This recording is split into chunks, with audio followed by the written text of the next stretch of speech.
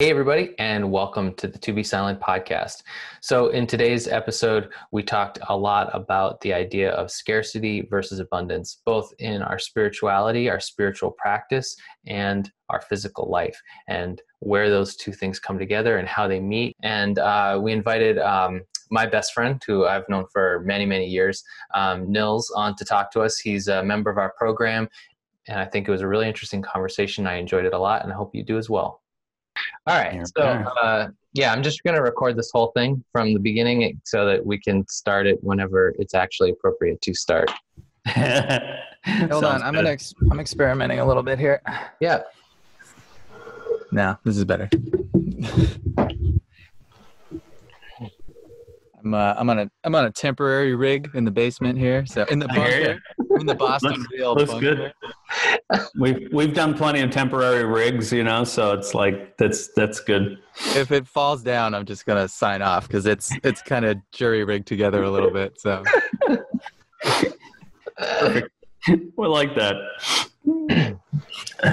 So I'm sorry, Dustin, did you say you had to do like an intro or? No, I already did the intro for we recorded a podcast and then I just recorded the intro to it, put a little bow on it. And then but I didn't get to tell you like my bio that I wanted you to say for the intro. Do you want to share it with me? Gotta do it. Gotta do it now.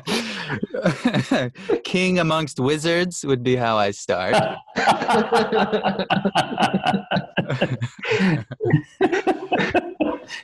love it. We'll go with that. That's right. So what's on the agenda? So there is no agenda.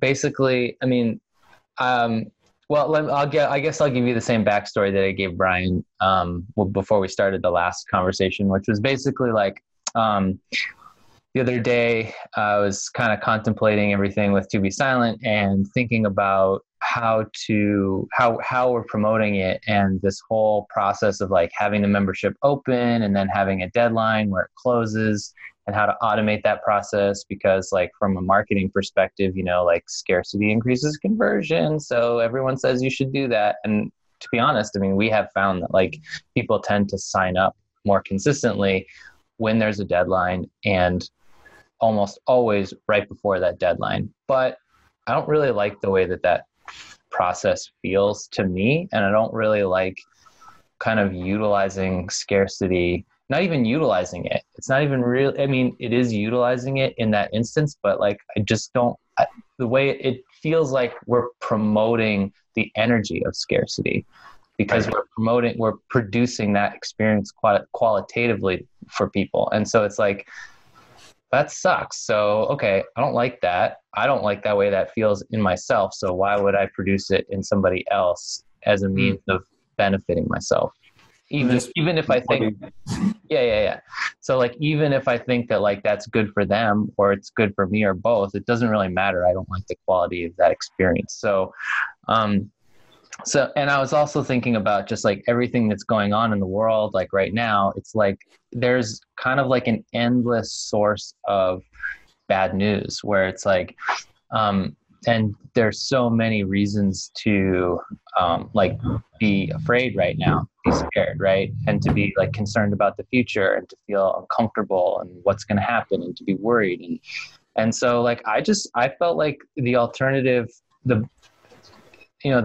a better way to promote what we're doing and to offer it to people is just to really produce more conversations like this with our podcast that are centered around like the core idea of like, I mean, what I wanted to start with and what we did in the last episode was like, just one example of like why everything is going to be okay and how we use the things that we do to make it that way. And, why we have reasons not to be afraid. So, so that was kind of the essence of the last one. But, while we were having the conversation, Brian was like, we should get Nils on here because, we kind of had it in our heads that, we would collaborate with you on a podcast from the beginning. So like, what would that be like? And, and when I was imagining before we started the last podcast and when I was contemplating that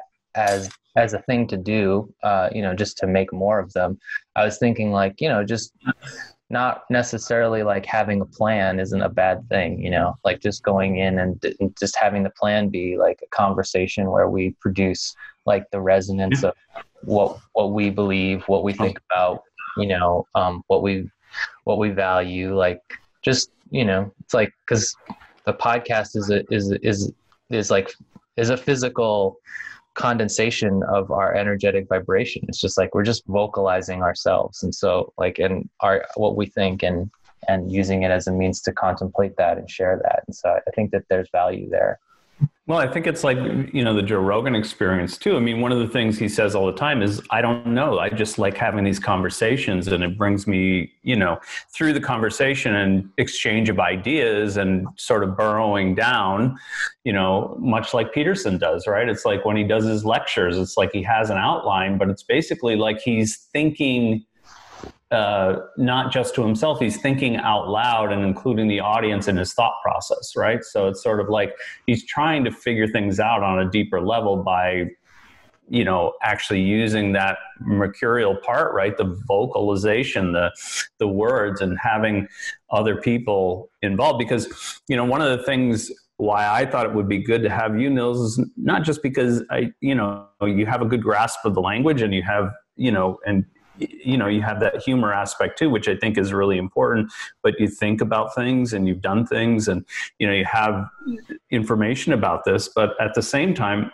it's like the last thing we want to do is, sort of be in the echo chamber, between, Dustin working with me for so many years, and he'll start mimicking back the things that, he thinks, or the things that I've taught him. And so sometimes we don't even know what questions to ask each other, because that's too tight, and so a lot of times, I'm always impressed when, during our conversations, he'll ask a question that's like, whoa, okay, hadn't thought about that, and so, and I don't feel like,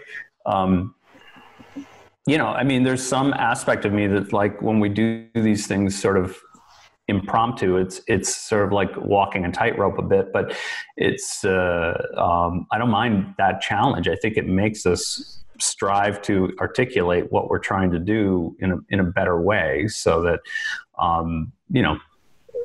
I haven't known you that long, but I feel confident that you can speak from the person's perspective that has done some of this, so you have some idea of how to do it, but that you may have small nuances that you're not familiar with, and you're going to ask questions about it. So, and that you're comfortable enough to put me on the spot and do that, so I think not only that, I want to put you on the spot. I enjoy it. Yeah, no, absolutely. I relish it, Brian. I want to make you uncomfortable. You're so cool all the time. It's like, fuck that. Yeah, right. Thanks, but I know that's not the case. Break your washing machine secretly and observe you trying to get it going. Lovely. It's funny. Dustin mentioned something at the very beginning, and it's something I think about a lot, because we talk about it and how you guys are getting new people to sign up, and that idea of scarcity. And, Dustin and I had some conversations this morning about that with some, the other programs that exist out there and the various, topics that they can cover.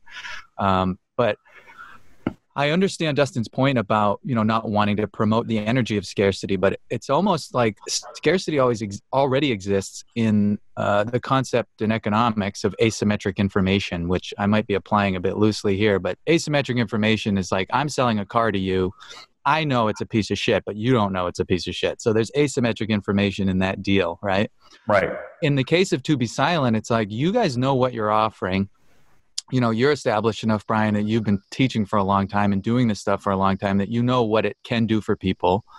And there's folks out there that don't know everything you know about it, right?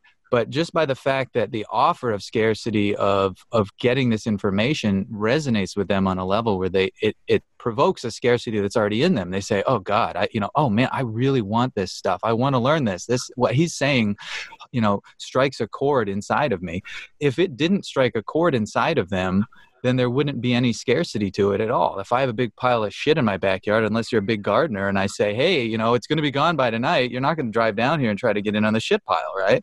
Right. So, like, the scarcity is predicated on people wanting this stuff in the first place, you know, right. and having a deep need for it. And I don't think there's anything nefarious about you reaching out to them in that way. And, you know, I know, and certainly there's a level of trust on their behalf in signing up. But I mean, really, what's the buy-in? They pay a monthly fee, they check it out, and they can leave if they want to.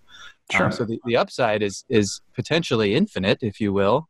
And the downside is really very little. I mean, I know times are tough, and it's easy for me to say that, you know, whatever that monthly fee is. And I know some people will scoff at that, but if you look at what people waste their money on, I mean, it's nothing. You know, you get down to the old cup of coffee a day kind of thing, right? And you can certainly do that to death with everything. And you can buy 100 cups of coffee a day on various programs. But anyway, that's my 2 cents on that. Yeah. Okay. It's good to hear from a different perspective. And I get what you know, and it's like, I mean, as long as we're upfront with it that way, I'm okay with it as well. I mean, you know, I guess maybe it's just, you know, saying it in this way, in this format is a little bit easier than, you know, sort of that generic scarcity model that marketers use to promote whatever topic. It could be cat food, you know, it doesn't matter what it is, right? It's like this, like, if you don't get your 12 cans today, it's going to be gone and you're done, and you're not going to get it. And it's like, you know, I mean, since scarcity is one of those things that is something that, you know, people who are trying to do spiritual practices, it seems to be one of those things that they're constantly trying to evade, you know, and not be in that mindset.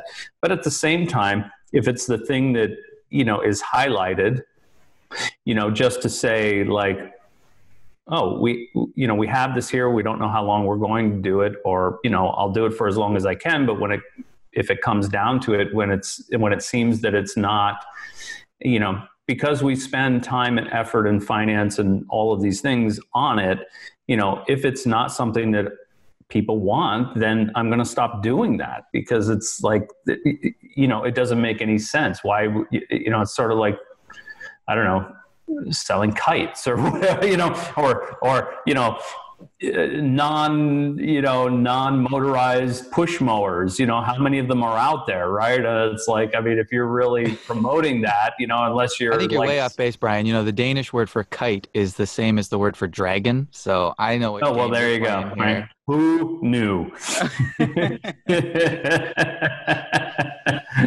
But yeah, it's interesting you say that. I mean, you know, you can kind of take a different tack, obviously, as you can with everything. But to even, you know, you think about it, okay, we're offering this in a scarce way and it makes people sign up. And it's like, you know, the hard line there is, you know, you're an indecisive mess. I'm going to make it scarce so that you sign up and get this done, because otherwise you're going to sit there, right? Like that's the audience of like Jordan Peterson's audience, right? Of these like clean your room, like you know. But then, you know, you've got different audiences as well. So it plays differently to different folks. And, you know, I think at the end of the day, and what I know and what you guys know and what this conversation kind of reveals and allows people a window into is that your motives are pure. You're not doing it as this get rich quick, you know, evergreen income. Obviously. You know? It's like, it's very obvious, right? And I think the fact that you guys spend so much time thinking about this is just a testament to the fact that it's not the negative side of it, right? I mean, right. You don't see a podcast from, you know, London Real about, you know, going into their motives like this, right? I mean, it's right. So yeah, true. You know, so yeah, I mean, it's like, again, it's like, you know, when I started teaching independently, you know, other than, you know, with groups rather than with individual students, you know, in 2008, so 12 years ago, give or take, you know, I literally started doing it just to shut up, you know, in the nicest way possible, my assistant at the time, who was running my office, my practice office. And she had done a number of those things with me, and she was studying with me. And so she was like, you need to offer this to more people. You need to do groups, you know, you need to do this. And I was like, you know, by the end, I was just so tired of her telling me that I was like, okay, here you go, put this out there. And, I really thought that maybe 3 to 5 people would say, oh, I'd like to do that, and then I could say to her, no, I'm not doing all this work for 3 to 5 people. It's like 3 to 5 people could approach me individually and sign up with me just to, study with me individually. That's not a group as far as I'm concerned. But what we found was when we did it, she came back with this triumphant thing. And I really expected it to be like 3 to 5 people and tell her no. It's like, and she came back with this huge list of people. And I thought, oh my God, it's like, because I just, as much as I think even now that my message is a little bit harder than a lot of people who teach this stuff, it's like, in a way, it's not all lovey-dovey, everything is good and all of that stuff. I thought it was even more dramatic back then, not that my message has changed, but the general message out there was very much sort of puppy dogs and flowers, and so, well, thank God for COVID, huh? No more. Yeah. Wow. And I thought there's no way, that I'm a dinosaur compared to, these people. They don't want this hardcore message, So Right. but I was wrong. And so that's how it all started. And now, we feel like, or at least I feel like, okay, maybe there are other people out there that want that sort of no nonsense approach as well. And they're willing to, hear it, or maybe even, that they've been disappointed with, sort of their new agey, no structure kind of approach to these things, or sort of that puppy dogs and flowers approach, and, that everything is good, and, you should just be happy with whatever you have, and, all of Right. those things, and thinking, there may be other people that have had that and they're looking for an alternative to that because it's not working for them.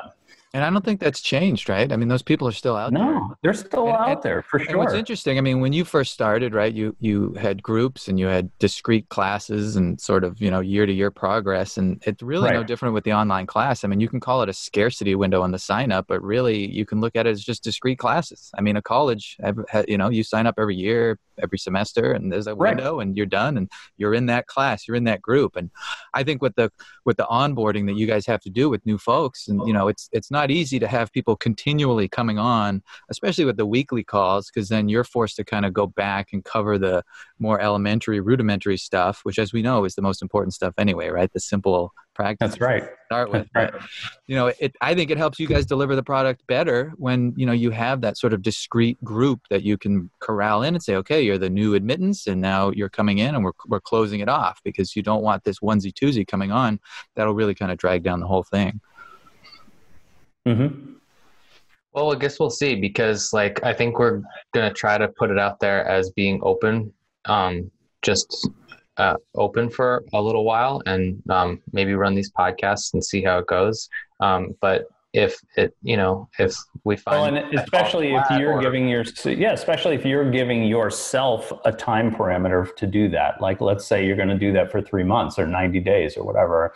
If you're going to just leave it open for 90 days and see what that produces, if it produces the same as whatever we usually do, a week long, sort of launch type thing. Launch, and see, is it double that, or is it the same, or is it less? Well, then we'll know. We'll have our answer, right? And so we can just empirically look at it and say, okay, here's the data. This is, obviously, Right. It's kind of like in our last conversation, we were talking about like congruency. And so it's kind of like, that's basically an example of like being congruent. It's like, I want it to be this way. I think it should be this way. It should be able to just be open, and we shouldn't have to, impose deadlines to inspire people to participate in something that we are producing that we feel is of high value, And so it's like, all right, well, then you run that test and you give it a certain period of time.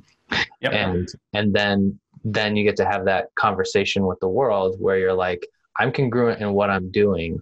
Now the world can reflect back to me, like, does this produce the result that I think it should produce? And if it does or doesn't, that's information we can use to correct ourselves and figure out, like, okay, like either approaching the promotion of our program in this way that we feel like we want it to be is in alignment with reality and with human nature and with our own ideals of how we think how it should be, or on the alternative side, my personal feelings of ethics or morality or what I want to put out there or not put out there is I don't know, the ideal that I'm holding myself to is an ideal that is out of alignment with reality, basically, right? Which is, or the general populace. Yeah, or it's just like, okay, you can hold yourself to a certain standard, or you can imagine that things can be a certain way all you want them to be, but at the end of the day, they either are that way or they aren't. and that fitting yourself into that ideal model that you hold for yourself is either going to produce the results that you want, or it's going to produce no results, because it doesn't have anything to do with reality. You're kidding yourself. So, I don't know if that makes sense or where to go from there, but that makes a lot of sense. I mean, that's a really perfect way of saying it, I think. I mean, that congruency, which is a part of the teaching, right?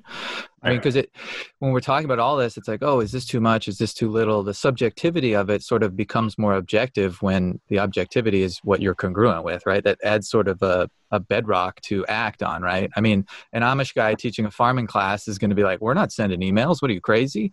You know what I mean? So it's like, there's kind of like these different technologies and techniques and things that you can use to get you have something you're trying to get people to do. What are you willing to do to get them to do it? There's this whole gradient to that, and falling back on what you're congruent with is, yeah, I mean, that's a really great point, Dustin. Yeah. Cool. So I'm glad we got that out of the way. And so like, where do we go from here? I mean, in our conversation with you, Nils, is like, well, I feel like we could take this in two directions. One would be like kind of discussing with Brian, like the natural way that I would take the direction would be to talk about the ideas of scarcity and abundance, and like Brian's like philosophy around those things from his experience. And because I think a lot of those ideas come up for people when they're talking about their spirituality, their spiritual practice, whether it's like how they relate themselves to concepts of abundance. I mean, one of the things that Brian always says to me, and says on a semi-regular basis, is like, there's no difference between a dime and $1 million to the universe. And so I feel like that's a principle, but it's also an ideal, and it also like has there's a lot there when we contemplate, like, not just what that means as a philosophical concept, but like, what does that actually mean for me in my life, and how do I actually like apply that and experience it within myself, But sure. I was going to say, so that would be one direction. The other direction would be like one direction. The other direction would be like, like, since this is our first podcast with you, like, do you have anything that's like top of mind for you right now that you would want to like challenge Brian on or talk to him about? Because like there's always time to talk about the idea of scarcity or abundance or whatever. Yeah. Well, how about this? How about both of those at the same time? How about what's on the top of my head is scarcity and abundance? And how do we engage those? Well, there's this. So I had this sort of epiphany the other day. I'm very fond of epiphanies. I have so many that I think maybe I'm watering them down too much. But I'm an epiphany factory over here. So I had this thought, and hopefully I can articulate this well, about it had to do with clinging to certain facets of my experience that represent abundance, right? So, to be specific, say I'm in my life, I have certain people that are very generous with me and are capable of being very generous with me, right? And so they offer me, say, a stock in a company, right? Literal example, like stock in a company, and say, oh, that's great, I have that stock now. So I have the ability to take the dividends from that, which are significant enough, and I can spend it and I can get what I want. And it sort of brings up a lot of things for me. And one of them is sort of say, okay, I've got that now. I've got this sense of relief with that. Like, okay, I got it. I achieved that. I attained that thing, and I can fall back on that, right? But in doing that and in looking at that specific thing in that way and sort of identifying with that thing, I find what happens is if it gets called into question, right, because everything in this world is impermanent and nothing is going to be there forever. If I focus on that specific thing, I can have a lot of anxiety around it and be like, oh, I might lose that, or maybe it's not going to pay dividends this year ever, and the market's changing and COVID's going to, and it becomes sort of a focal point for all the anxieties and all of those things, right? And I sort of had this realization that's, I have at all times abundance in myriad of different forms, and that abundance never goes away. I'm never in a place in the universe where I don't have access to abundance. It's just that if I cling to that one aspect that was given to me and say, that's it, that's the spigot of abundance from the universe, and it's drying up before my eyes and I'm weeping at the feet of this spigot of abundance that's being closed off, I'm not paying attention to the one that's now opening up, because it never stops. It can just change form. Right. And because it's always there. And our limitations and our beliefs are what makes us think that, oh, it's going away and now all is lost. And I'm crying in my field of dying grapes and I'm a French vintner. I don't know what the hell just made me think of that, but yeah. No, it's true, right? I mean, that's the idea that it never stops, right? And so, I think the other thing is to, for me, it's always I think one thing that makes the impact less on me, and maybe on you as well, and Dustin, I'm not sure, is that I expect it to change. I never expect anything to stay exactly the same. My expectation when I do anything is that will change. There's nothing that's permanent, right?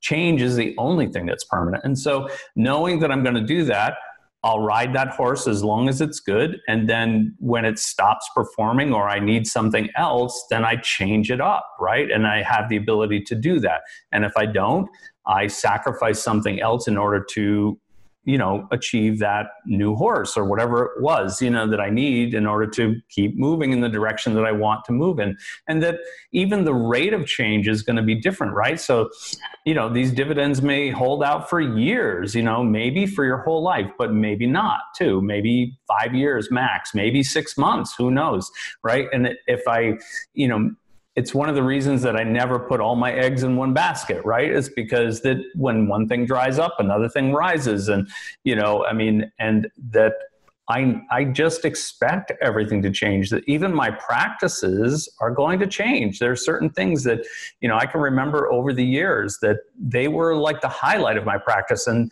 now I do them once in a while, because they dried up a little bit and something else took precedence, of whatever it was that I was trying to achieve at the time. My understanding became, through those practices, my understanding in general, it got more expanded. So I was able to transition into some other aspect that was producing more of what I wanted at that time. And the other one sort of, it doesn't go away, it just gets pared back a bit, right? And there's a natural ebb and flow to those things. But to think it's one of those, I think right from the beginning, it's one of those things that we need, trying to understand these things we need to eradicate right from the beginning, is that things are going to be, either a constant up, a constant down, or a constant neutral. It's like, they're never like that. Even up is going to be, a wavering line. Down is going to be a wavering line, and this is definitely a wavering line in between, right? So it's like, to think that any of these things are going to be consistently, forever on an increase or a decrease or flat is already, there's nothing in this world that's like that. So why would you think that anything that we do is going to be, is going to take that form? There's another aspect too that it brings up for me about like the dragon hoarding the pile of gold, right? Like in that it's, if, what do you want and why do you want it, right? First principles. Right. If you've got this source of abundance, which is basically resources in a way, right? But you don't know really what you want to do with it, it's kind of an interesting thing, right? Because then it's just sort of stock. I'm just going to pile it up, and I'm doing it in the name of security, right? So I'm going to be secure in this big pile of things that I'm piling up, right? But it's like, no, not even really that, right? I mean, you put it, I'm going to put it all and invest it in the stock market. And then COVID hits and it's cut in half, or, there's no avenue for security 100% in the face of that constant change. And that's why it's like, it's better to be the skilled sailor in the winds, right? Than it is to just sit. Well, that's what I was going to say. It's like your true investment is in yourself. That's the only thing that's consistent, right? Is like your understanding and your ability. Look, it's like, Lay up I use this analogy. Moth and rust do not consume, Yeah. This idea, right? It's like, people can, there are two, it's almost like, if you're traversing from one place to another and you get to a point, there's a certain point where it's like you hit a river that you need to cross, or a brook or whatever, but it's deep enough where you have to actually think about it, right? If you're contemplating it for a certain amount of time. Now, if you're sitting there and spending days worrying about it, by the time you do try to traverse it, you're so exhausted that you can't make it. Right? Instead of saying, and I'm not saying you don't want to be foolhardy and just jump in and go and whatever, right? It's like you need to assess your ability to be able to do something and then spend the right amount of time so that you have enough knowledge to make a good effort at it. And then finally, either A, you turn around and go back, or B, you go forward and go across in the best way possible. And it's like, those, and I think a lot of people get stuck on the bank, just thinking about it, lamenting about it, thinking of all the bad possibilities, all the good possibilities, but just like ruminating about it and wearing their energy down just thinking about it. And then by the time they go to act, they don't have enough energy to really ford that river or brook or whatever it is, the challenge that comes up against them, right? It's like, it's and like all the other challenges that they're avoiding because they're not acting on that one, right? All of the other opportunities that you're missing. Right. Exactly. Right? And your sinew and your joints are literally freezing metaphorically. And like, you're losing the ability to act in general by not acting on that one thing. And the momentum of that perpetuates the same thing of just every time you come to something, it's like every time you come to some challenge, it's basically like that rumination kicks in. That's procrastination, right? Where it's just like you're wearing your energy down until the point where even if you have the right idea, even if you have the right, let's say ability to know where to put your next step and go across that, you don't have the energy to do it anymore, because you've worn yourself down just worrying about all the infinite possibilities of what could happen. And it's like, instead of, spend your energy on training yourself to maneuver well within that scenario, whatever it is. And in this case, we're talking about life, right? And it's like,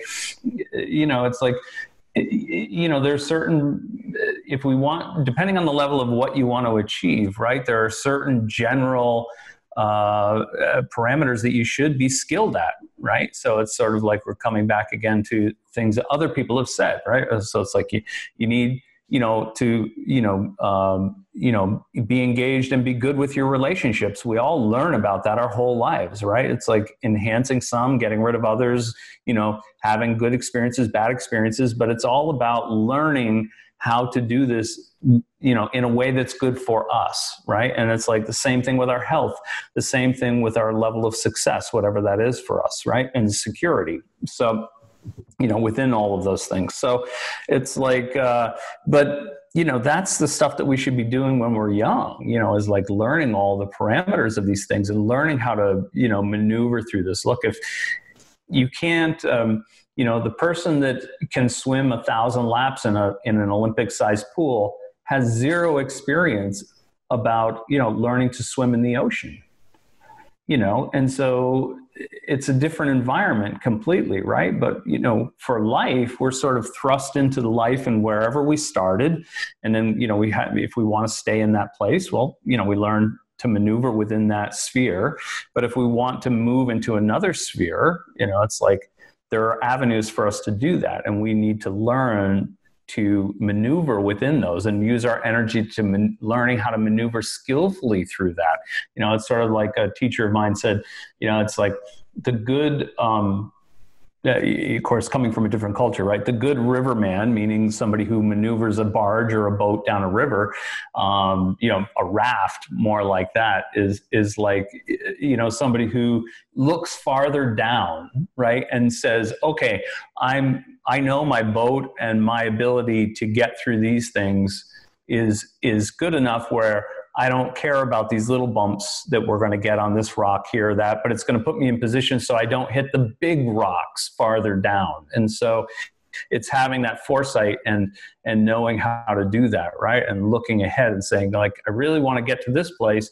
Well, here are all the things that I'm probably going to need to learn how to do well in order to achieve that goal, or be, more, the ability to hit that goal is going to be, manifest in a greater capacity for that than if I just sort of wander into it and maybe even get the goal ahead of time, but now I can't keep the goal because I don't have the skill set to sort of maneuver there well, right? And it's about building that momentum and respecting the momentum that can work in either direction, right? I mean, absolutely. When you start floundering, it's, you look at someone, they become a hoarder, they gain 100 pounds, it starts layering on these things environmentally. I mean, that's even just physically, I mean, they put themselves in positions. You're in a relationship that's very limiting, in a physical environment that's very limiting. You're physically very limited, it just starts to layer on, and then crawling out of that and getting momentum the other way. I mean, it can be a long journey out, but the momentum starts working the other way immediately, Right, exactly.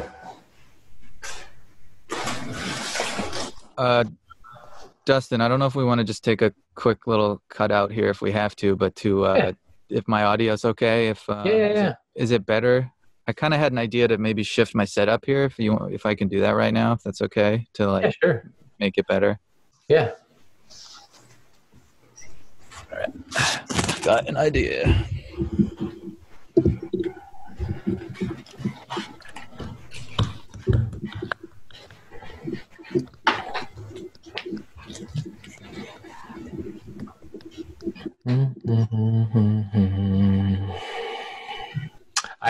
I texted Nils that to increase his audio level slightly if he could, because you were noticeably louder than him, and so when guys were like going back and forth, I didn't want it to, just so you didn't have to adjust it that much.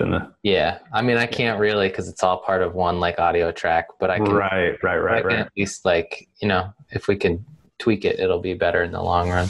But, yeah. We should do a mic check next time. Yeah. A levels check or whatever. Exactly. Yeah.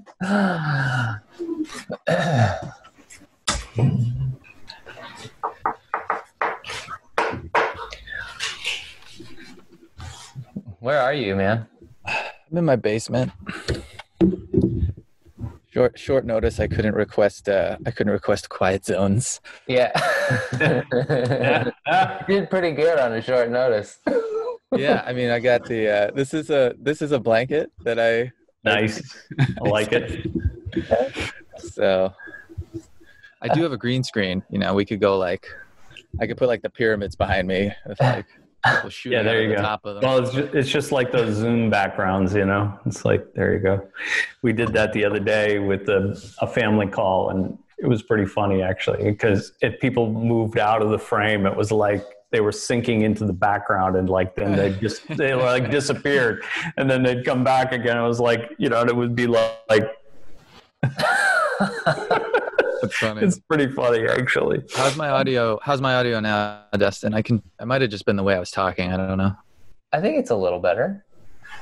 Might just be the fact that we're using different devices. So let me see about this.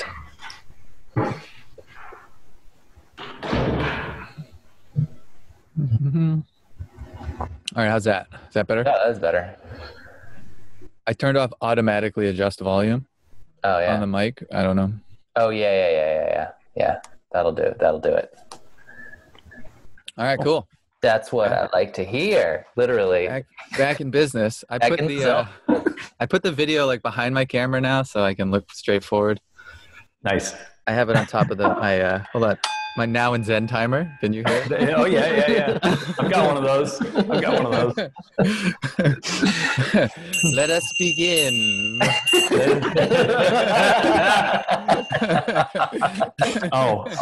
We're in it now. Show off our gongs. The tingsha, the Now and Zen timers. We're in the mode. I use the Now and Zen in my sauna, which is right here. So yeah, nice.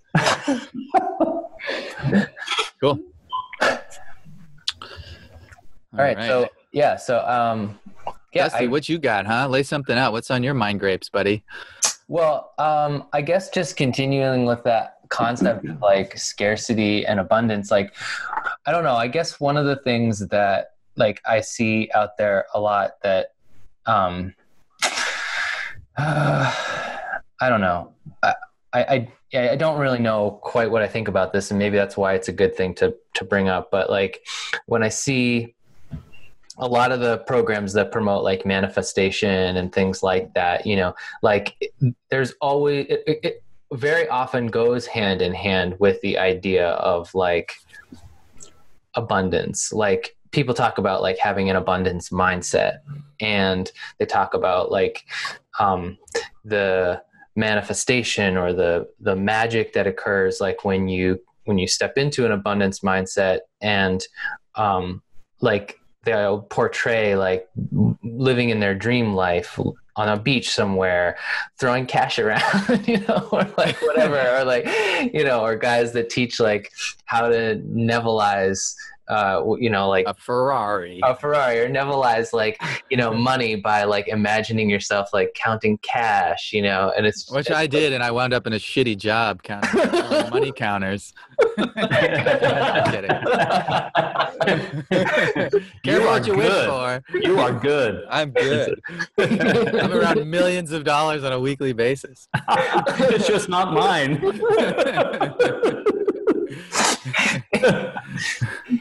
Yeah, so sorry, go ahead. No.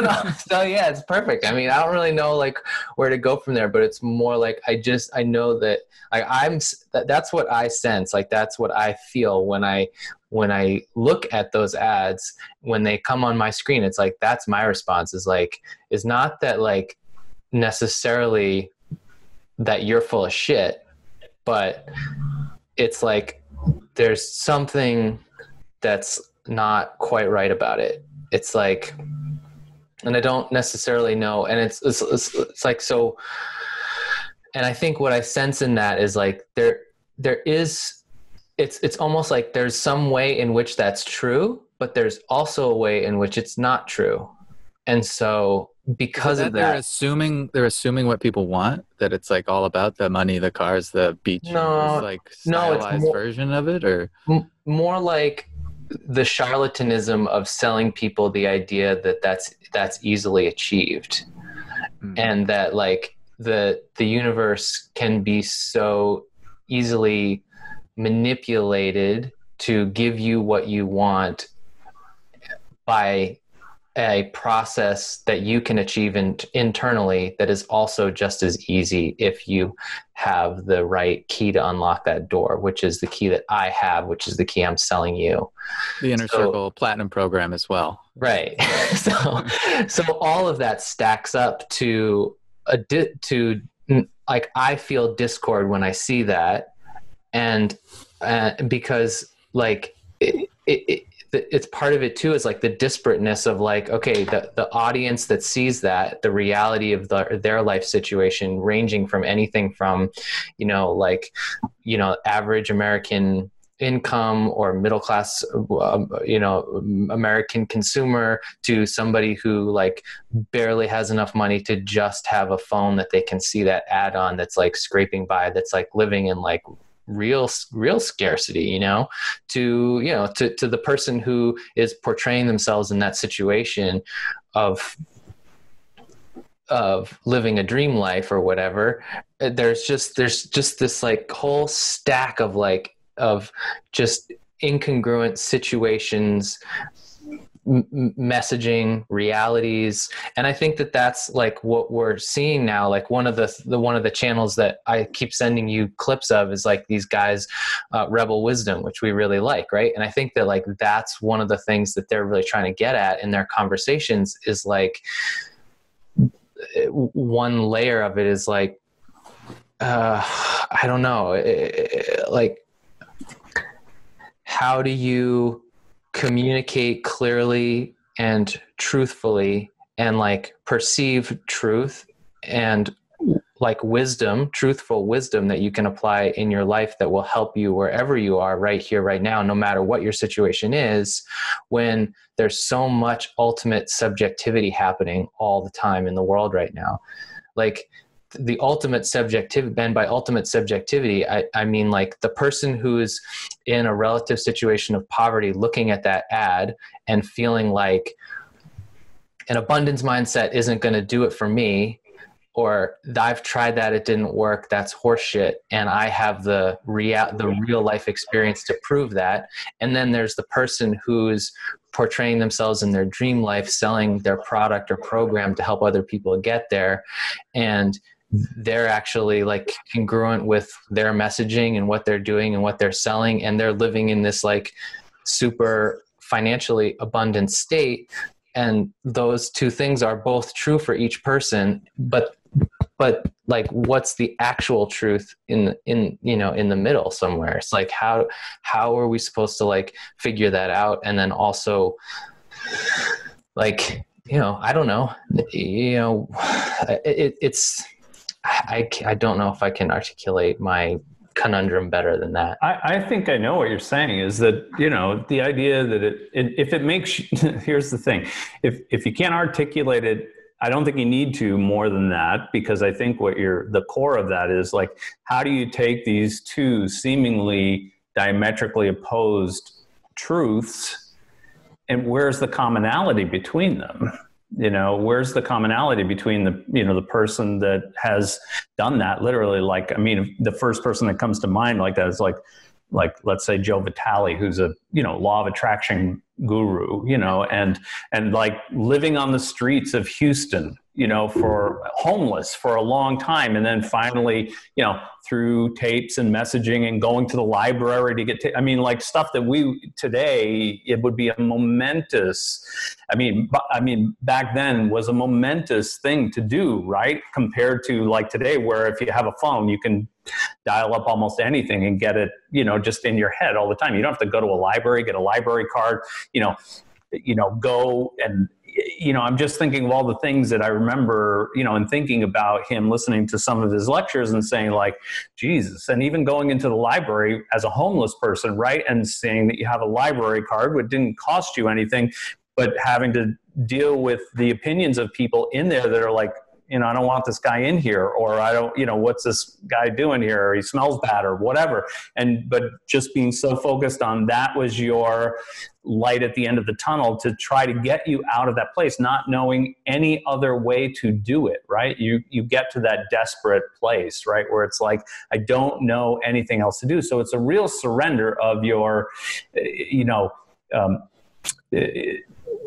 just your worth and your ability to what you think about yourself, and putting all that aside and just saying, I don't give a shit what other people think. This is the only light, and I'm going to do whatever it takes to get to closer to the end of that tunnel, so that I can maybe, if everything is true about this and I really put myself out there and I really do that. Now, how many people really do that? I think that that's part of the, the conundrum here, right? It's like, and we have the data on that. This is not something that we have to actually, it's not a matter of like, oh, this is just my opinion or that's like, we have the data on that. 2% of the people that do any of these programs, whether they're business programs, financial programs, 2% of them actually hit that highest level of achievement. So 98%, it doesn't mean that they haven't gotten something out of it. Sure, it may be just to the point where it made a more clear idea for them of what it would take to do that, and maybe just a certain aspect of their life got better. It could be the financial aspect, but it could be some other aspect, right? Relationship, health, whatever. They've gotten to a certain point of that, but what they were going after didn't come to fruition, at least not in the way that they expected it to in that territory. So 2% make it to that, super duper level. Just like we can take anything in nature, anything in our society, we can look at those percentages all we want. And that is, that comes through, right? The 2%, of the wealthy in this country. But then there's the 2% of them that are the super wealthy, right? That they're untouchable financially. They would literally, you'd have to sell the earth to get them out of that place, right? So, not only that, but the goalposts. I mean, you look at, I think it's if you make over $30,000 a year, you're in the top 1% of income earners in the world. Right? Exactly. And I mean, it's, and when you talk about the ads using all these things, like you're at the beach and, the cars and all this stuff. I mean, what the West has gotten used to is a normal lifestyle, like where you're taking these vacations and just the level of prosperity. I mean, we live better than Louis XIV, right? Right. I mean, people in the ghetto live better than Louis XIV did in the Palace of Versailles, right? They have more access to resources. And so it's interesting to think about, like, what do it really comes down to? What do you want and why do you want it, right? And I mean, to say you've got this, how much does it take to make a person successful and happy? I mean, you can look at a homeless person and say, oh, look how far you've got to go before you can own the New England Patriots. Or you can say, look how far you've got to go to have a nice little home and a nice family and grow some vegetables in your backyard and have a decent job. And, it's where are the goalposts, right? And everyone's entitled to do whatever, obviously, go for whatever they want. But pick the goal that you want, and I think the same thing with any of these programs. I mean, like, okay, the program has to be something that works. Obviously, it can't just be, I mean, it shouldn't be a get rich quick sort of scam, but I mean, if it's something that actually is viable, like a lot of the business programs and the people that we've listened to over time, right? I mean, they're successful people. They're not people that are, you look at their bank account and you go, I mean, they're transparent in that way, right? They actually they have done the things that they are teaching, right? And so that's a good thing. But, again, I often think about it, and I can't remember who said this, but I love it. And I'm sure I'm going to paraphrase it a bit. It's like most people miss their opportunities because, it carries a shovel and it looks like work. Right. And yeah, so, I mean, as soon as you said shovel, I was like, I'm out.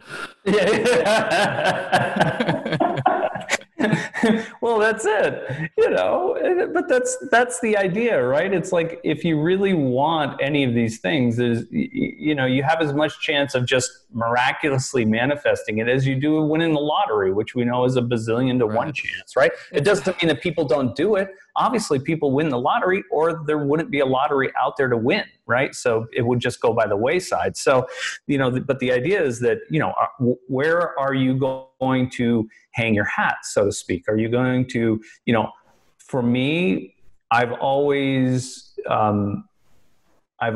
sort of doubled down on myself rather than, a thing or because, you could buy into, spend money, do whatever on the best program in the world, right? But if you're not going to do anything about it, if it's just more, it's like the people that buy, learn at home programs, right? And then they sit on the shelf and there's like a percentage, it's like 80% of those people, like, they never take the wrapper off.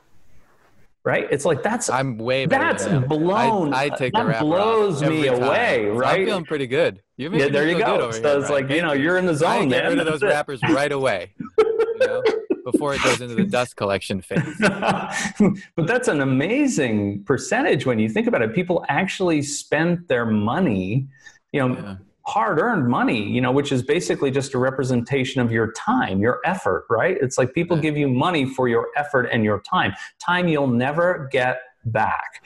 That's the thing, right? We make jokes about it now, like, oh, you listen to some conversation or some program, or you watch some shit on YouTube, and it's like, oh, I'm never going to get that time back again. It's like it was a waste, right? Or a bad movie or whatever it is. We all have these little things, but it's like, to actually spend your hard-earned time on something and then never take the wrapper off it to even engage the practice to see if it will produce something for you. You know, so now you can just tuck it in a folder on your computer and just forget about it too, which is nice. Right. You know? Just really move on. Sure.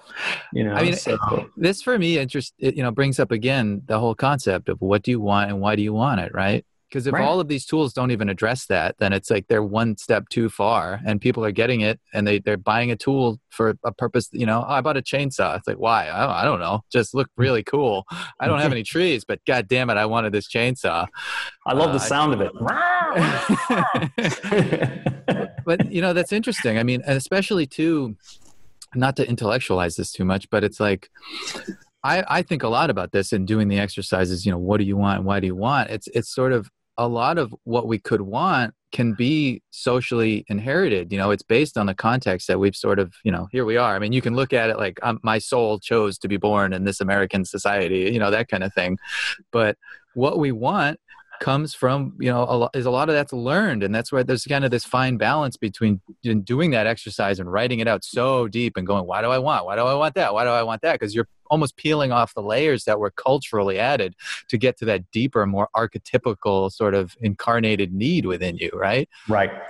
And I mean, I had sent Dustin a link earlier in the week, which was, it was like a cocoa bean farmer in Africa. And he like $7 a day. He has like 19 people in his family. They implied that he has like 7 workers. He has 19 people in his family, and he has $7 to like deal with all of those people, like pay the workers, feed his family. And the guy had never eaten chocolate in his life. So he was like a cocoa farmer for like 20 years, making these beans that get exported so we can go to CVS, eat half a chocolate bar and throw it in the trash. And this guy had never eaten chocolate in his life. And, you know, when I watch something like that, I'm like, you know, the gratitude, right? Cultivating the gratitude in my life for what I have. And it's like, okay, what do I want? And here's this big list of stuff. Meanwhile, that guy's like, I want what that guy has, right? He's looking at my life like, what? Are you serious? You work 8 hours a day, 5 days a week? What the hell are you talking about right now? Well, he doesn't even know what not working is, right? I mean, they've got the clothes on their back, right? So, you know, and again, with that dichotomy Dustin's talking about, that distance, right? There is a relativity to it as well. I mean, for that guy to get to where we are is a big leap, but, you know, I mean, you Huge. can. It's interesting. I don't know. I don't have an answer for what, you know, it's individual, right? I can't put myself in that guy's shoes. I can't be him, but I can use my awareness of him as cultivating, you know, some gratitude within myself for what I do have, and not losing sight and overrunning what I have and saying, okay, I need more, which is kind of the Western chasing your shadow. Right? Yeah. Chasing your shadow. What's the next thing? Yeah. Right. And there are some people that live for that. Right? It's like, it's not even about the amount that they have now. It's how much can they acquire. And that's the thing that they love. Like I had a friend, you know, a number of years ago, who, you know, his business ran so well that he was on top of it and had produced this business that ran so well that at a certain point, he got so bored, he used to break things within the business so that he could fix it. Like he would set up situations that he knew were going to go south and let it do that so that he could fix it, because he was so bored with just the, you know, the capacity for the business to self-correct. That's interesting in the context of our conversation earlier about change, right? About that, right. You know, nothing lasts forever. Everything's changing. Well, he's in this situation. It's almost like, okay, you want this? Let's see what it's like when you're in your little prison cell of an office when everything's just running great and there's no right. I mean, that's sort of like that hypothetical situation of people saying like, oh, I would love to see, you know, like if I just, you know, why do you keep doing this if you can just produce whatever you think about? You know, it's like, well, right. You know, then why wouldn't you just keep doing that? Well, you know, because you get, you know, if you had that ability, which, you know, we could speculate all day about that. You know, if you had the ability to do that, you know, wouldn't you get bored after a while? You know, because being a human, you know, unless your whole, like Alan you Watts wouldn't says, be human anymore if you were out of that zone, right? You wouldn't be a human, right? Yeah. That's what Alan Watts would always say. Like, if you're God, eventually you're like, okay, you know, the monad says, I'd like to be two for a while. I'd like to forget about myself for a little while and try something else, right? Which is kind of that hermetic idea, you know, the only thing that, you know, the only thing that God doesn't that he doesn't have is limitation, right? So when you don't have that, how do you experience yourself? How do you experience the world? Well, if you have all these other abilities of being, omnipotent and omniscient and, all of these everythings, right? It's like you create keep going, keep listing them. I like it. Yeah. You keep, you create, these little avatars basically, which you can experience the whole thing over again from their perspective, each one individually, all at the same time. Wouldn't that be a novel idea, right? So it's like I can experience myself through them trying to achieve union with me and through all of their life experiences. So, we all become just, my idea is that, I'm just a POV, for God, and so it's like my good experiences, my bad experiences, my neutral experiences, all of these things, I'm trying to do, my goal is to try to give, like if you, this is one of these things that happened to me a long time ago, it's like I had this idea, like, look, if God or some aspect of God came to you and said, all right, tomorrow or a week from now, I'm going to live observing and experiencing everything you experience, and your only goal is to experience it to the fullest, whatever that is. And whatever you think, there's no right or wrong. You can't do it incorrectly. The only thing that you could fall short on is not really experiencing anything, like being afraid to go out and do things, because you're afraid that I'm going to be upset with you if it's bad. And and I thought about that, and I thought, wouldn't that be, kind of a cool way to live your life? It's like, okay, if, he is sort of, or whatever, this thing that we call God is, within each of us and is experiencing everything we do. Wouldn't you want to make that as interesting for him as possible, right? It's like, you'd want to set it up. So you'd like, you'd probably wake up early, you'd be engaged in all the things that you think, it's like you eat the very best stuff that you could and really enjoy it. You'd want him to experience it, not just like shoving everything, and like going on, you'd been watching run me through your day. What's that? Have you been secretly watching me eat? I'm a bit of a shoveler. I've been accused of shoveling. We've all done that, but I'm just saying, it's like if we knew that was the case, if you really knew in your heart, that you had that experience and that, at the end of the day, he was going to go like, dude, that was wild, thank you for that. That was so awesome, or like, okay, yeah, there was some good stuff. There was about, or like, just like, I gave you the keys to the kingdom and you sat on the couch. I'm pretty disappointed with that. Why should I let you continue? It's like, it comes, we have so many stories from so many traditions about that, right? It's like, it's like, I always think of that biblical one that everybody sort of misinterprets all the time, or at least, from a standpoint of like, to those that much has been given, more will be given, if you do something with it. And from those who's taken it away, gets taken away, right? So it's like the guy that gets the, 10 silver pieces when the master goes away, and one guy invests it and makes more and comes back and says it. The other guy buries it because he doesn't want to lose it because he's too afraid. And the guy takes it all away from him and throws him out, right? Because it's like he didn't do anything. He's like, what the hell? I put it in the ground. I kept it safe. Right, but not good enough.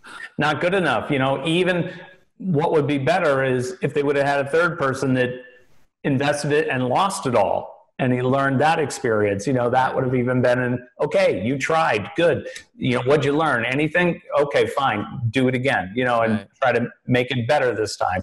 I feel like that's the same guy that's like the brother of the prodigal son too. The prodigal son comes back. He's like, can I catch a break? I'm doing everything right over here. Right. It's like, nah, it's like, but that's too, it's almost like it's too boring, it's like, you're in the safe zone all the time. And some people, that's their mode, right? They need the idea that, again, part of that scarcity idea, bringing it back, right, is that, people feel like, they don't want to sort of invest what they have now from experience and put themselves out there anymore to glean more experience, right? Of whatever nature. You're going for the good experience, but you might fall short. Okay, well, then you don't do that. You adjust, and you if that experience is something you really want to have, you have to invest something of yourself. You have to have some skin in the game in order to produce an effect that's different, that's more novel, right? And so, but some people aren't willing to do that. And I feel it's the same thing with this. It's almost like there's a whole class of people that think that, spirituality is just, should be given for nothing and should be, it's just sort of your birthright and whatever. And I'm like, yeah, the potential is there for everyone, but who's going to, manifest to what degree is who puts the most skin in the game, when it comes to that. That's such an interesting concept, though, and I'm always have the fortunate and unfortunate ability to see both sides of everything as if I believe it, which leaves me sort of ambivalent. But, no.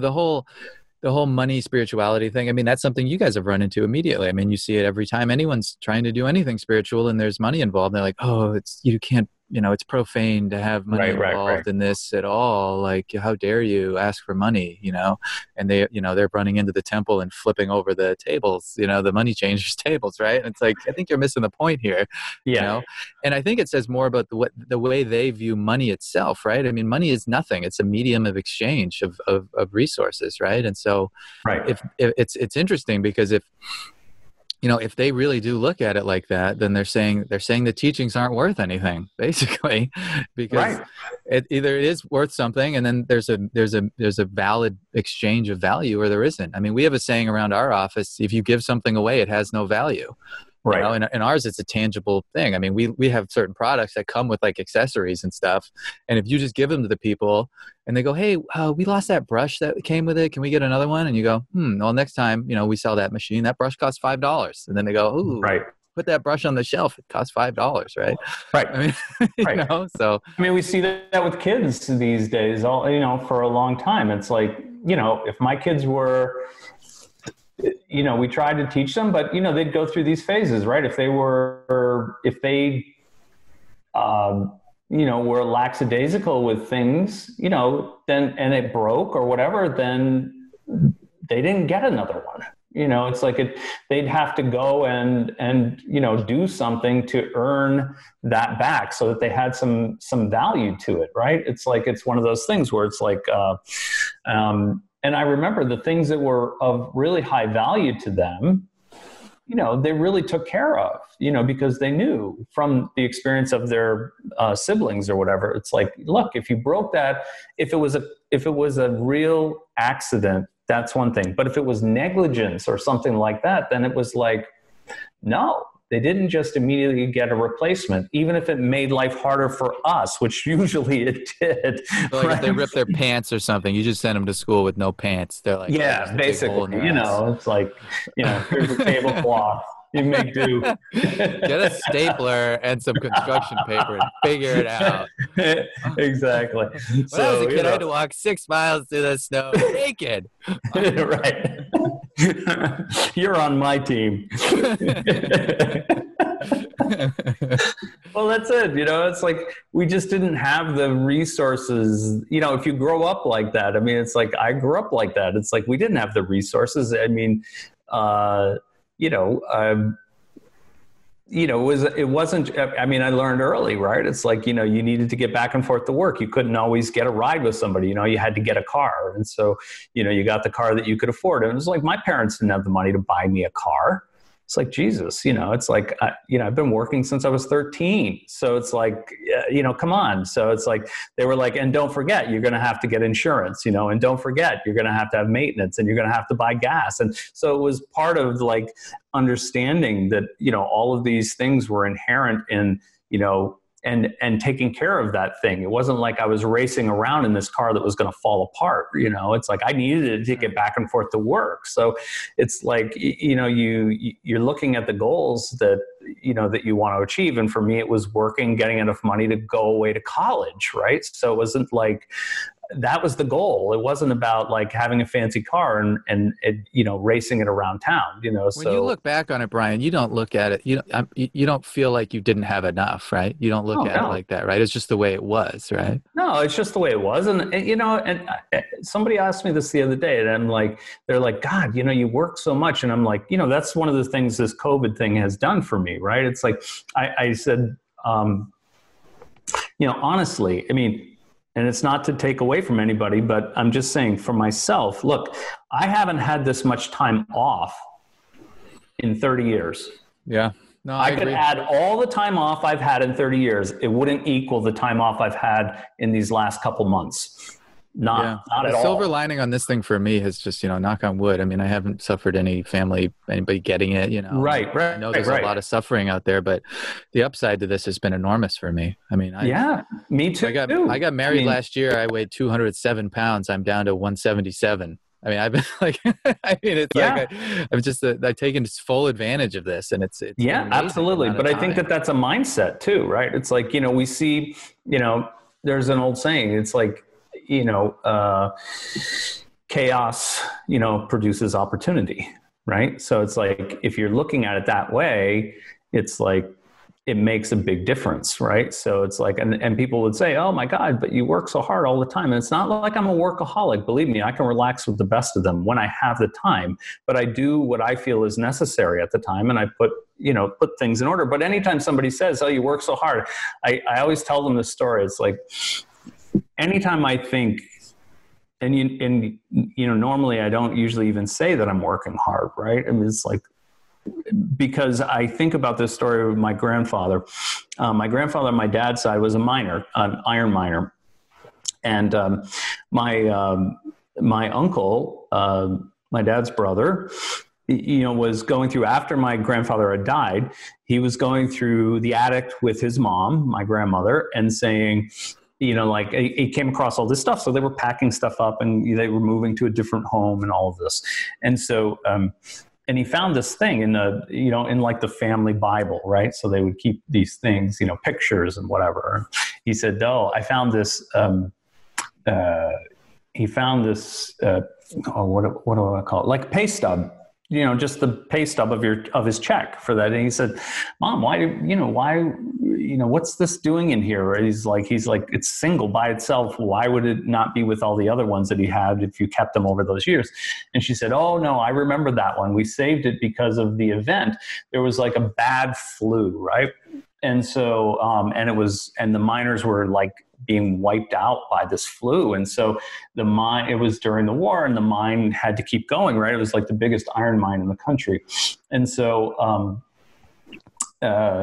so the mine set it up so that any worker, of course, times were different, right? There wasn't a lot of like labor laws and things like that, right? So he's like, any worker that didn't have the flu that wanted to come into work could work anytime they wanted, as long as they wanted.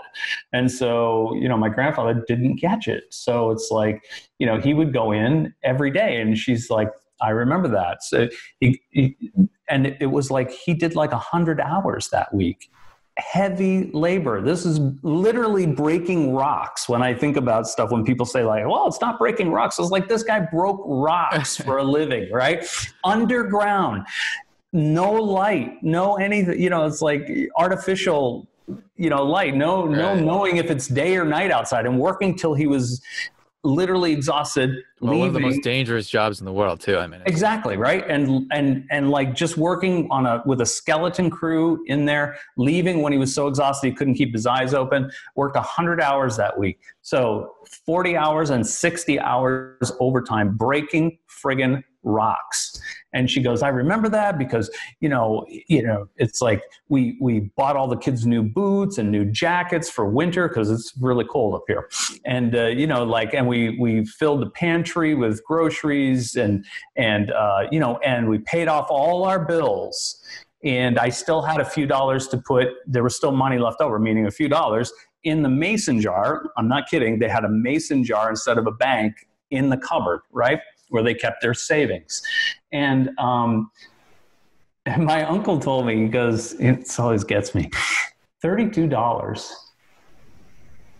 $32 the guy made for that week, and I'm thinking to myself, anytime somebody says, oh, you work so hard, I'm like, no, not in comparison, not compared to the people that I came from, it's like, Yeah. and it's like, that's the thing. It's like, but the work ethic that they instilled in me, I produce it in the way that I can, but it's like, but even when I think about it, it's like, no, not working the way that, the way that he worked to provide for his family and to take the opportunities. How many people do we know that, like even within the law, right? If they're offered more hours, they go, fuck it. Nah. Even if they have need of the extra hours, it's like, they won't do it.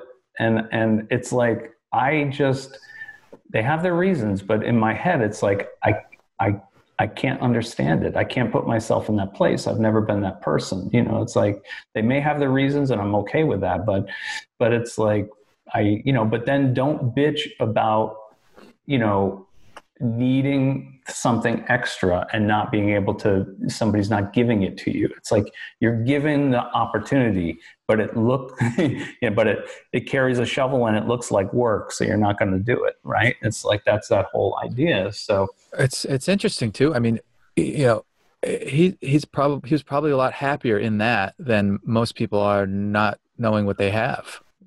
Can you imagine? It'd be like if somebody said, hey, we're going to give you the opportunity in a week's time to pay off all of your debt, all of it, to stock your household with food, to allow you to provide some extras that, your children need and whatever, we're going to give you the opportunity to do that, but you're going to have to bust your ass to do it. How many people would actually do that? It's like, that's the thing. Back then, or even when I was a kid, oh my God. I mean, people would all, if there was a fault, it would be that they'd overestimate how much they could actually do before collapsing. That would be the over idea, but it wouldn't be that they wouldn't do it. Right. It wouldn't be a choice. They'd be like, Jesus, that'd be awesome. Do you think what you're saying here about sort of revealing and what's endemic to our culture now is really because we've crossed so far past the subsistence line, and like our conversation before, that most of the world is still there. Most of the world is still in that steel mine and in that cocoa field and, whatever. And they're still doing all that. And we're sitting around not really knowing what to do. We're sitting in the Roman Empire before the fall and we're like, oh, like these are my first world problems. And Yep. And it is interesting because it's like we have so much opportunity. Like you said, I mean, we've been given the keys to the kingdom, not just because, we are the God here at this point, but because in the social and cultural context that we're in, we have so much opportunity, well, that's it. So much. And we're, and that opportunity has come from the people that have come before us, right? And have built this place on innovation and hard work and a wicked work ethic, a melting pot at its very core, right? But all with that idea that they could make something of themselves and, make something and contribute also. It wasn't just make something for yourself, but it was also contribute, not just make it better for your kids or whatever, but actually build a society that would be good for everyone and better for everyone at some level. And, and I feel like, we're coming to that frontier in spirituality too, where it was like before it was, the spirituality was obviously, more limited, let's say, only a few choices. And now there's more of it, but we're expecting it all to be handed to us, like, oh, I just want to go to church on Sunday, or I just want to go to temple on Saturday and just, let it all flow to me in a way that's going to be fine. How much more too now? I mean, it's interesting to think, you're referring 2 generations back, right? And I'm, I look at my dad, right? My dad grew up on a farm, worked on a farm his whole life. Yep. I mean, the work ethic, he's, 85 years old and he's out splitting wood today, right? I mean, he's just, he's just a ball of muscles and like that, Right. But now it'd be interesting to think, where is this going? Because I mean, the children's children, they say, oh, my dad, man, he could watch so many YouTube videos in a day. It's like, it was so impressive. I mean, he could watch 500 YouTube videos in a day and ignore my mom's anorexia like nobody's business, Yeah.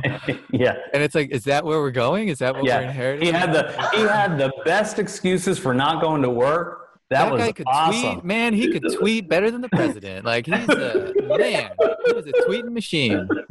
I mean, his fingers were curled over from tweeting so much. Think about that. Your grandfather worked hard on his social media to sell his money making program, right? I mean, anyway. Well, that's it. It's like it's so hard to know, right? It's like but I feel that that's where we've gotten, and it's like those are such interesting experiences too, to just jump in and work, like even physical work. We've discounted it so much, and now everything's going back to the trade schools now. Locally here, the local Voc school is like Harvard to get into. Kids are like, oh, I've got my interview for Blackstone Valley. I'm like, when Dustin and I were in school, we're like, what, the Voc school? What are you talking about? But it's like, no, and to their credit, I mean, it's an amazing institution. They teach people real things. It's not just let's go be an English major and get drunk for 4 years in college, right? It produces a person that wants to go and have a trade and do something valuable and add value to the world. You don't need another communications major. And if you have a couple extra brain cells to rub together, you get other people to, you organize a company, and instead of just installing, HVAC by yourself, you have 100 people working for you installing HVAC, and now you have,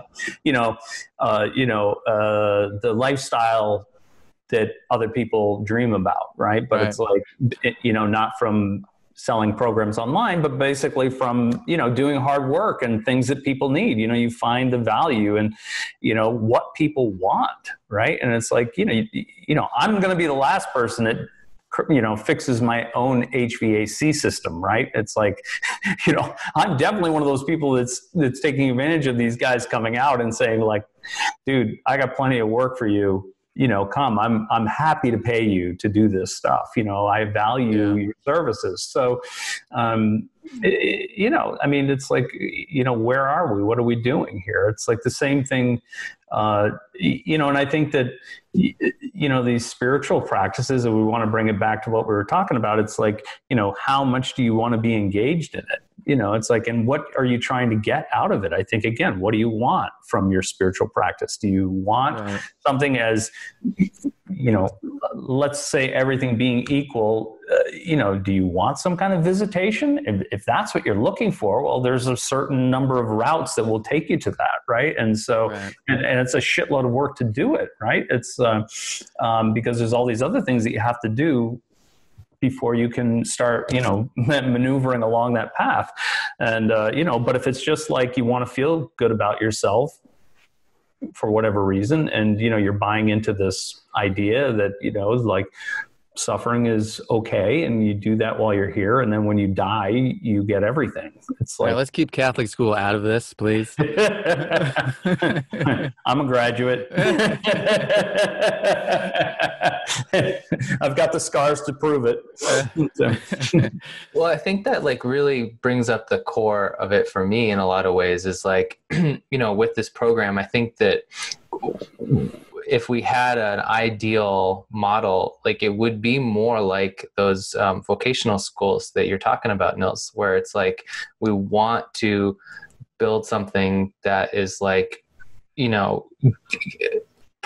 offers something of real substance and a real value that's focused on like doing something, doing practices where like you do them, you put in some work and you get a lot out of it, and that it helps to provide for you and on those around you in some capacity. And with these things, it's like, for me, I know it's like this in so many ways is one of the most, it's extremely intangible, right? And yet I do liken it in my mind a lot more to work that is more closely related to craft, and work with physical objects, whether it's like a carpenter making a table or like a plumber fixing the pipes. It's like, well, we're the table, we're the pipes. Our life is that, and that's what we're using these things for. So, right. But it's hard to, I think it's hard to like communicate that or to relate that and to show that, because it's not like necessarily at the end of doing these practices, you have, like a table to show somebody and you're like, this is like my master table, the best that I can. But I think you do. I think you do in the end. I would disagree with that, because it's like, of the other three territories, like if we stick with the four sort of umbrella territories, I haven't found anything outside of this, but let's say, your success or financial security, any of that stuff, one, your relationships, another one, your health, and then your spirituality, so those four territories, it's like out of all of those, right? Out of all of those, it's like, of all of those first three, we can almost guarantee that there's going to be some trials that those things are going to fall apart, right? It's like, whether it's health doesn't have to be something awful. It could be you break your leg, right? And so, you've got to repair that or whatever, or you have a bad illness and you're trying to bring it back, right? Or something, it's like success. You could lose everything and have to start over again, right? It's like, or, your investment fails, right? COVID, boom, and so, now, you're okay. You're still working. You're good. You've done other things, but that investment part is gone. So, it's like, and the same thing with relationships, people, whether it's friends or intimate relationships, they dissolve or something stressful happens within them, right? So all of those are sort of like, they can be stressed out, right? There are points where they get to a critical component where you're really, working within that structure isn't enough to, bring you through that in a good way to a better place, right? And I feel like, your spirituality, if it's a practical spirituality, it's enough to, sort of mitigate any of those things and get you through that. At least from my point of view, my personal experience, I've had major upsets with all three of those other things, okay? The health, relationships, finance, or security, any of that stuff. I've had major downfalls with all of those things. And it was only my spirituality, my practical spirituality, that was the thing that consistently, when practiced in the right way and directed toward those things, was the thing that actually, brought that back and brought it back in a better way than it was before. And so I feel like, that's the real point. And that's the thing, right? How balanced is your life in the way that you want it? What do you want?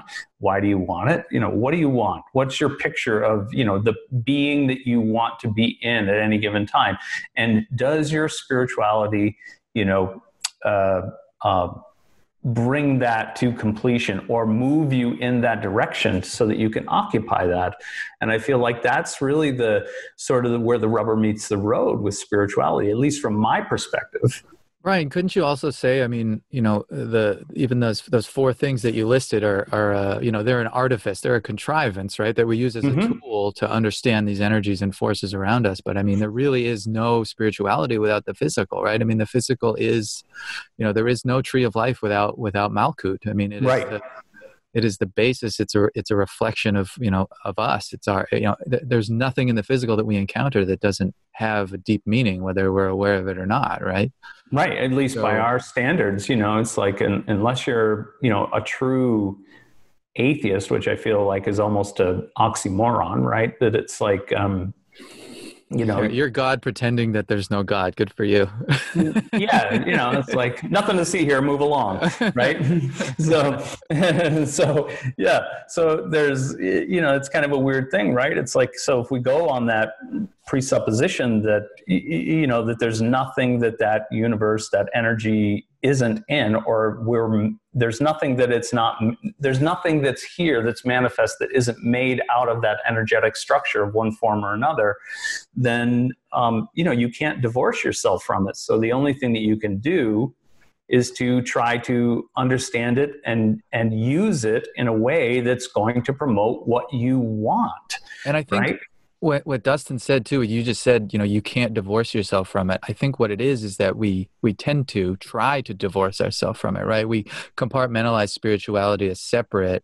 And so then we could conceive of this, okay, I'm doing these spiritual practices because I want a result. And we sort of say, oh, and Dustin and I used to joke about this too. It's like, it's like you're trying to meditate and like the dog's barking. You're like, shut the fuck up, dog. I'm trying to meditate over here. You're disturbing my mind, and you're like, gosh, if I could just stop that dog from barking, I would be enlightened right now, and it's like, that dog is you, it is you.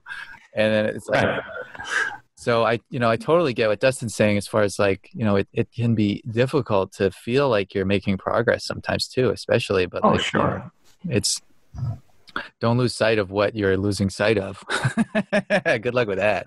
Yeah, right. It's like, but that's the idea, right? Is that we and that's why it's so important to bring it back full circle. It's so important to have a goal, right? Because you're constantly course correcting. But if you don't have that goal in sight, if you don't have that North Star, there are plenty of ships in the ocean, right? That like, at least back in the day, right? When it was like, if it was an overcast, they had to wait for a clearing, right? They had no compass. They had to use a sextant, right? To go off the North Star to know whether they were going this direction or that direction. So they just had to wait.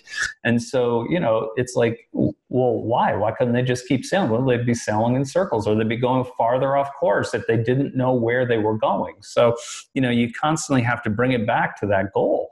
And there's nothing wrong with having a goal, right? I mean, that's the whole idea. It doesn't mean that it's carved in stone. It doesn't mean that you can't change your mind. I think that's another one of those things that people get nervous about, right? Like, oh, if I produce this goal, then, what if I change my mind later? Well, then you change your mind. But it's different between changing your mind and just, willy-nilly changing it every time something gets tough. And then you're not going anywhere, right? You're just spinning in a circle, chasing your tail. So it's like, if you're okay with that, well, there are plenty of people that do it. So obviously a lot of people are okay with that, deluding themselves into thinking that they're moving toward the direction that they want to go. To sort of goad people into acting, it's something I've used for myself in doing the exercise of, what do I want and why do I want it? It's that it's not an optional exercise. And what I mean by that is whether or not you sit down to do it or not, it still is happening. And what that means is if you sit down and do it, you direct your mind in a way where you go through this exercise, you list out what you want, why you want it, and you come up, you're choosing a star in that sky, right? And then you're going for it, right? If you don't do the exercise, it's not even so much like you don't have a goal, it's just that you have 1,000 of them.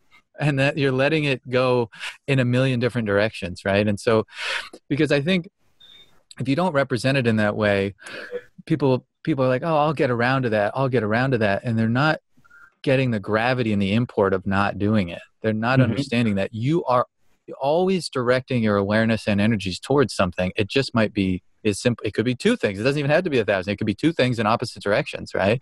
And all of that amorphous uncertainty and anxiety and pain, and you're going, oh, I just wish I could feel better. I just want to, just if only, and all these if onlys and wishes and buts and everything that feels like discord and chaos and disunity. It's like that is the result of the fact that you have not decided on a course. That is the manifestation of being rudderless, right?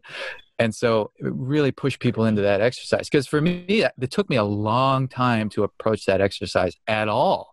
Yeah, and sure. Like to, light a fire. Like Jordan Peterson always talks about that. You can motivate someone towards something or away from something. And if you can do both, more, the better. So it's like, here's the promised land and here's the devil's pitchfork at your ass. Like, let's get moving here. Right.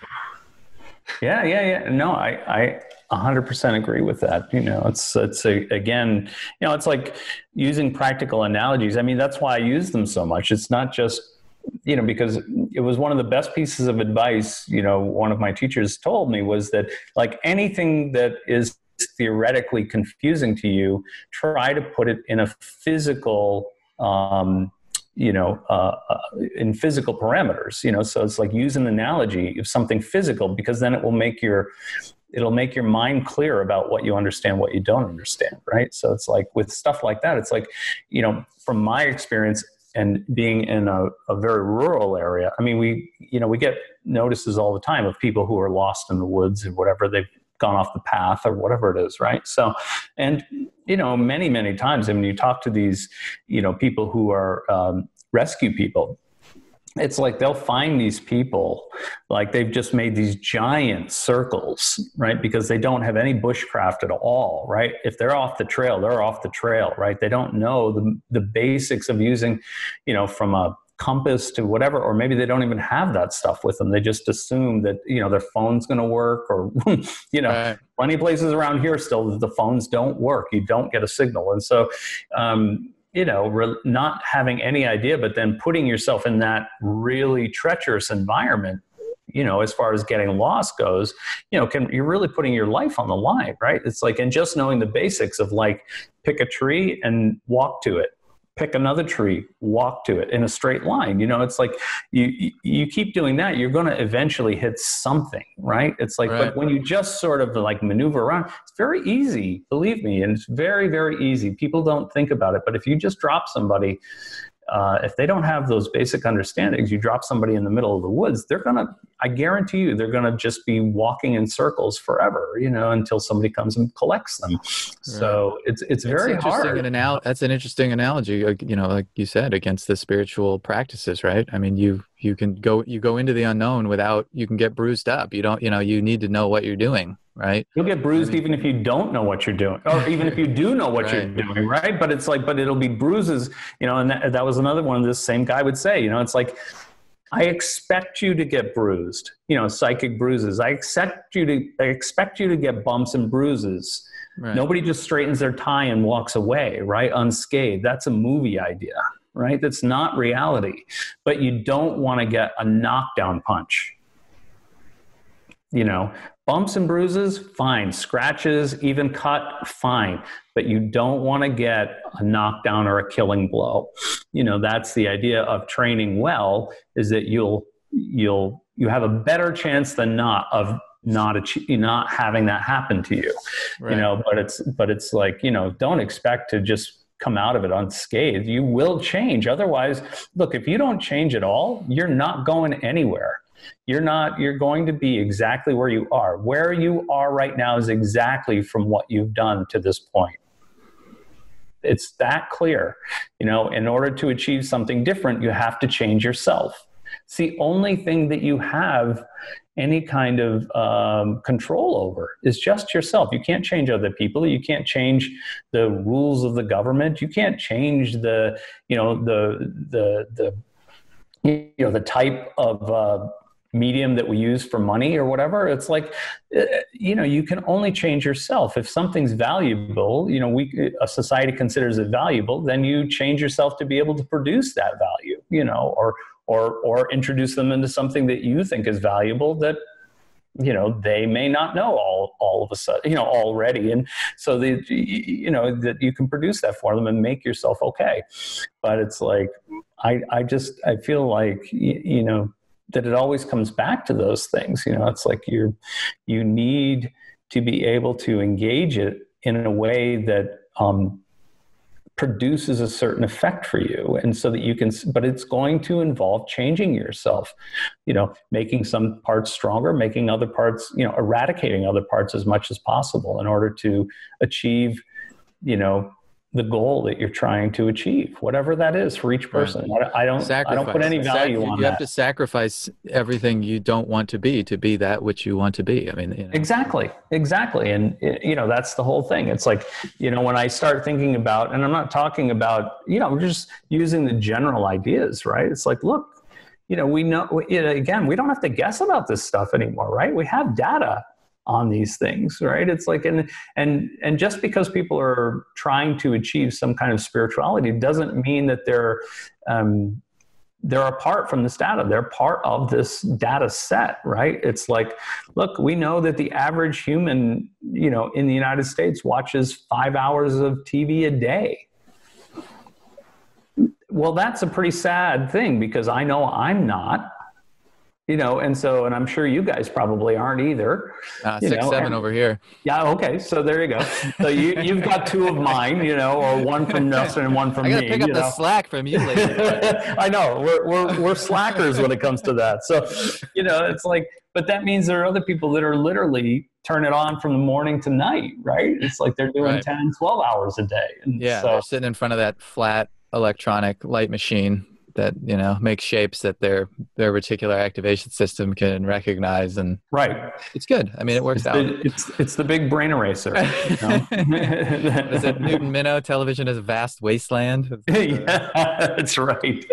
But that's it. I mean, and there's nothing better to just sort of give your mind a break, when it comes to that, or, like, oh, I just want to watch something that's entertaining that I can just let my mind go and I don't have to think about it. I can literally be entertained. Right. And that's fine. It's like super neutral. It's like we have found so many neutrals. That's what our society does. It's just like, look at this neutral that I found. It's like, yeah. Yeah. And so it's difficult, it's like, so, but that becomes the norm. And then it's like, everybody's trying to one up themselves in neutral. Right. So it's like, but where does that get? And then wondering why they're not moving forward. Right. So, cool. you can push the pedal to the metal in neutral all you want and the engine revs, but you're still not going anywhere. Right. So I know for those of us that remember standard cars. Loser.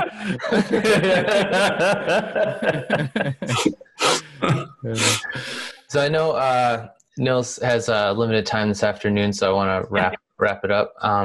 Next time we'll do like 6 hours, but this is good. Awesome. But I think one thing would be great. I just want to ask Nils one other question.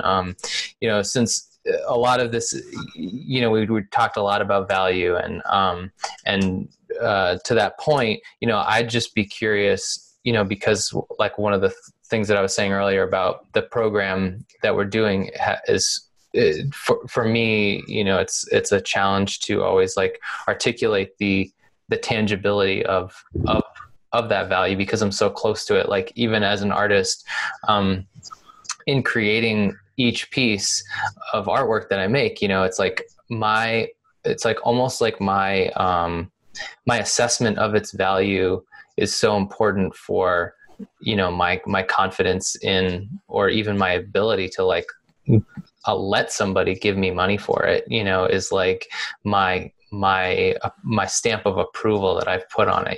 It's like, is it good enough? Is it perfect enough? Is it valuable enough? Is it beautiful enough? Is it, so that's constantly going on inside me as the creator of everything that like I produce. And so, try to hold myself to a very high standard. So it's hard to sometimes see the beauty or the value in the things that you create, that that aren't always like perfect or finished. And I feel like this program that I'm making with Brian is like something that's like, we're always working on it, like it's always getting better. And it's like, I always see room for improvement and ways that it can be better. So I guess what I was just curious, maybe you could share like from your perspective, like, because you've been one of the members of this thing from the beginning for the past like 3 years, like I'm just curious, like what is your experience of that value? What's the value that you get out of being a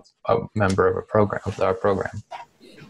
I think, there's obviously it's my own experience, right? You're asking for mine, and it is very personal. And I think it's going to, just to speak generally, I think it will vary from person to person. And I think that's the beauty of what you're doing, is that you're presenting very real spiritual principles, simplifying them and laying them out for people to understand, being available to ask questions and to explore those principles through their own experience, through their own unique, fingerprint that they are, because those principles are going to apply to them, but they're going to apply in different ways.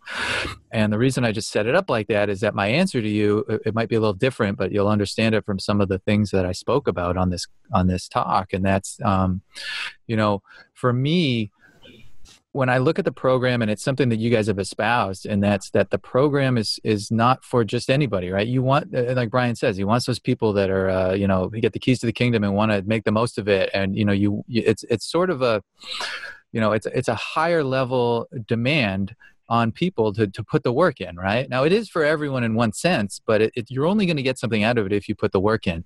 But if you're someone like me that comes to it and you find yourself you're not doing the work, I'm not living up to that level of work that Brian lives his daily life in, that I know you, Dustin, you put in on a daily basis, right? I didn't have that come naturally to me, and part of that's just the way, I have a very different personality. I mean, I have certain things that are working against me in that front, but at the same time, to achieve something, to focus. So, what does that mean to me? And what it meant to me from being in the program and being around you guys and learning all these principles, it sort of coaxed that out of me. It sort of sussed that out of me to say, okay, what do I need to do to get this work done? What is it that I need to do?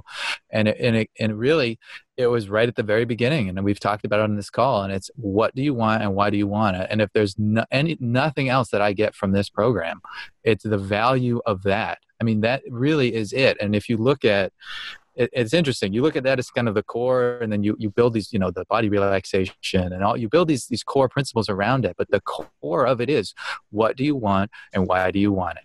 Day one, you've got to answer that question. And I struggled forever answering that question. But sort of being around the program and listening to you guys talk and listening to the various videos and all of the talks, and just hearing that over and over again, and constantly getting hit with it in the head. What do you want? Why do you want it? And realizing that I'm not answering that question accurately enough, I realized finally what Brian means when he says, go do the simple practices. It's like, I've got to do that. I've got to do that. I've got to answer those questions. And that for me was the biggest thing, was realizing that power in those simple practices. Because it's easy, it's so funny. I mean, everything is like right there. It's writ large. It's right there. But it's so easy to overlook the simple practices. I can literally hear Brian tell me, "Hey, I'm this established practitioner." Seems like a accomplished guy. He comes across as having lived what he espouses, and I have a certain level of trust with him because I know you, and I know Brian on a certain level, and I can still hear him say, these simple practices are the most important, and go, oh, okay, cool. All right, I'm going to go do this, and it's like, hear him again. Oh, okay, the simple are the most important. Yeah, I don't know. What can I do that's cooler? Where can I go that's going to be more fun than this? It's like, because it's really fucking hard. I don't know. Like when I sit down to do that, all this stuff comes up that's like kind of me, and I'd rather just be kind of this other idea of who I am. And so to really sit down and do those, that for me, and I'm not done with that. I mean, that's still an ongoing process for me. But just starting that is, again, the best thing that I could possibly do for my spiritual growth, right? Because my experience, my world, everything that is around me, the people I surround myself with, the environment I'm in, the nature of that environment, that is all a reflection of who and what I am. And to realize that and engage with that on a daily basis, and again, learning those simple practices, from you guys, and then even some of the higher level stuff, maybe you just take tidbits from it, and it's about with the contact course now, it's again about being in my environment, being aware of my environment, being aware that it is a reflection of me, and kind of experiencing it in different ways rather than shutting myself in, because I'm a very mental person, intellectual, to be in my head, to get more into that experience and realize that here I am in this world and I'm doing it. And, where do I want to put my awareness, my energy, and my focus? And that's what do you want? Why do you want it? So does that answer your question, Dustin? Yeah, it does.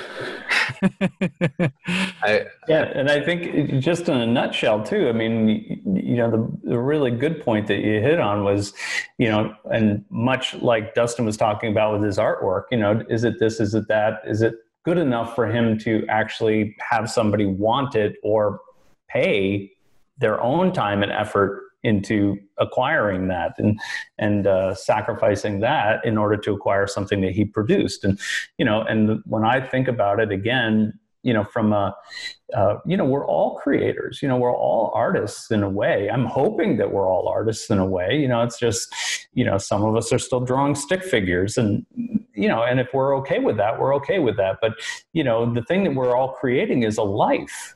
right? It's like we're creating the life we want. I mean, that's where my idea of spirituality should be helping people create the life that they want. If you're falling short by your own, estimate, that you're falling short in any of those other areas, right, then you use your spirituality to understand that, to see that mirrored in your environment and say like, oh, that's not them, that's me.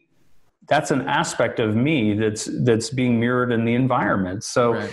What can I do to adjust myself to that? Am I correct? Am I wrong? Am I, let's evaluate that and see how I can enhance it or dissipate it, right? In order to produce the life that I want in any aspect. That's an interesting thing. Brought up this thing I say to myself sometimes, and that's you're either creating or you're inheriting. Right. So you're either creating or you're inheriting something that you've already created, basically, right? You're living out a pattern or something, Right. And so it's that moment of sort of like, okay, if I don't want it to be like this, I've got to create something new. It's up to me. I am inheriting. I'm living my karma. I'm inheriting everything that I've created and creating. It's up to me to change that and create. So. Right. And if you don't do it, somebody will do it for you. And they're usually a dick. We can all agree on that.